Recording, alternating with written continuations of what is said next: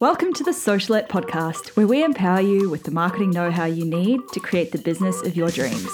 I'm your host, Steph Taylor, and I'm a marketing nerd, Shiraz lover, and passport stamp collector.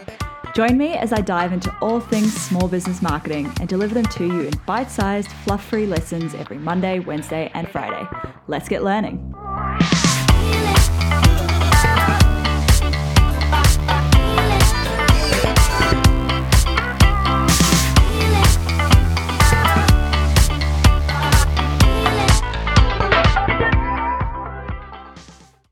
Hey, welcome back to Socialette. This is episode 19.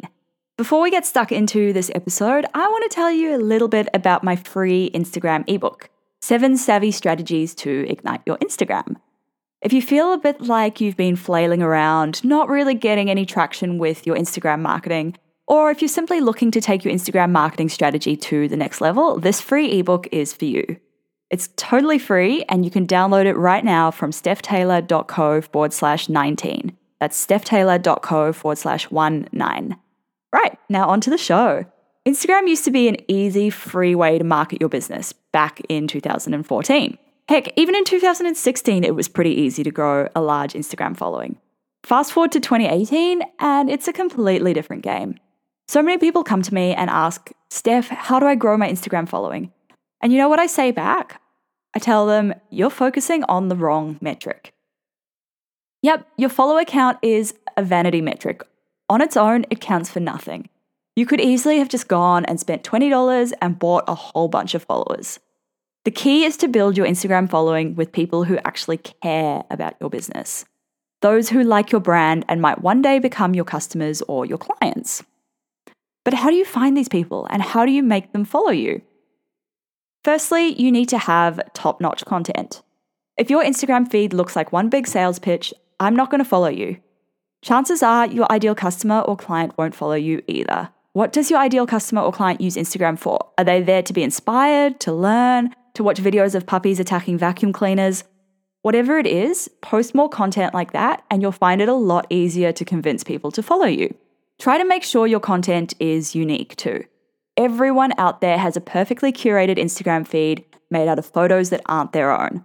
It's so easy to create one, but instead of copying everyone else, try to create some of your own content. Or at the very least, put a lot of thought into writing your captions. Next, you need to genuinely engage with people. Don't go and follow 500 accounts only to unfollow them the next day.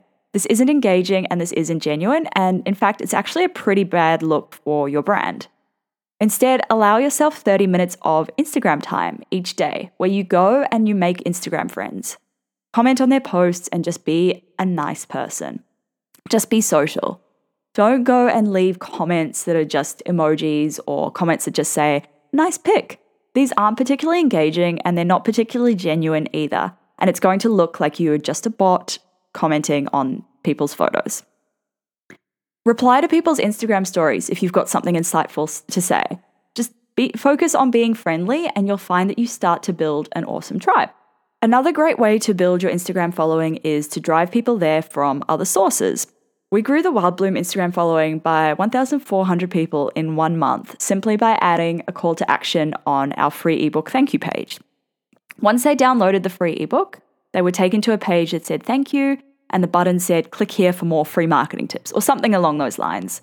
So many people clicked that button and followed us because of that.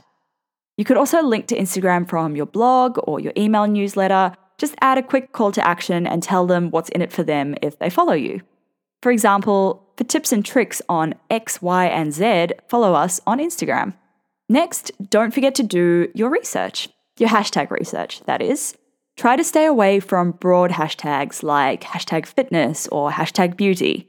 These will, at best, get you a bunch of spammy comments that you don't really want on your posts.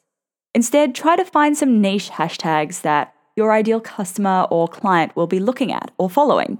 Look at what your competitors are using and click into each hashtag. Instagram will then give you suggestions of similar hashtags that you can use. Try to not always use the same one. Have a couple of different hashtag sets saved to use for your different types of posts. Next, consider working with influencers. This is a really good way to grow your Instagram following when you're just starting out, but you need to make sure they're actually influential. and that they're influential with your target audience. This is worthy of an entire episode on its own, so I'm just going to leave it at that for now. Last but not least, look at running a giveaway. But make sure it fits into your overall strategy. And don't do it just to increase your follower numbers, please. Remember, follower numbers aren't worth much. Rather, try and get them to join your email list in order to enter. Or to increase your brand awareness, ask them to tag a friend in the comments.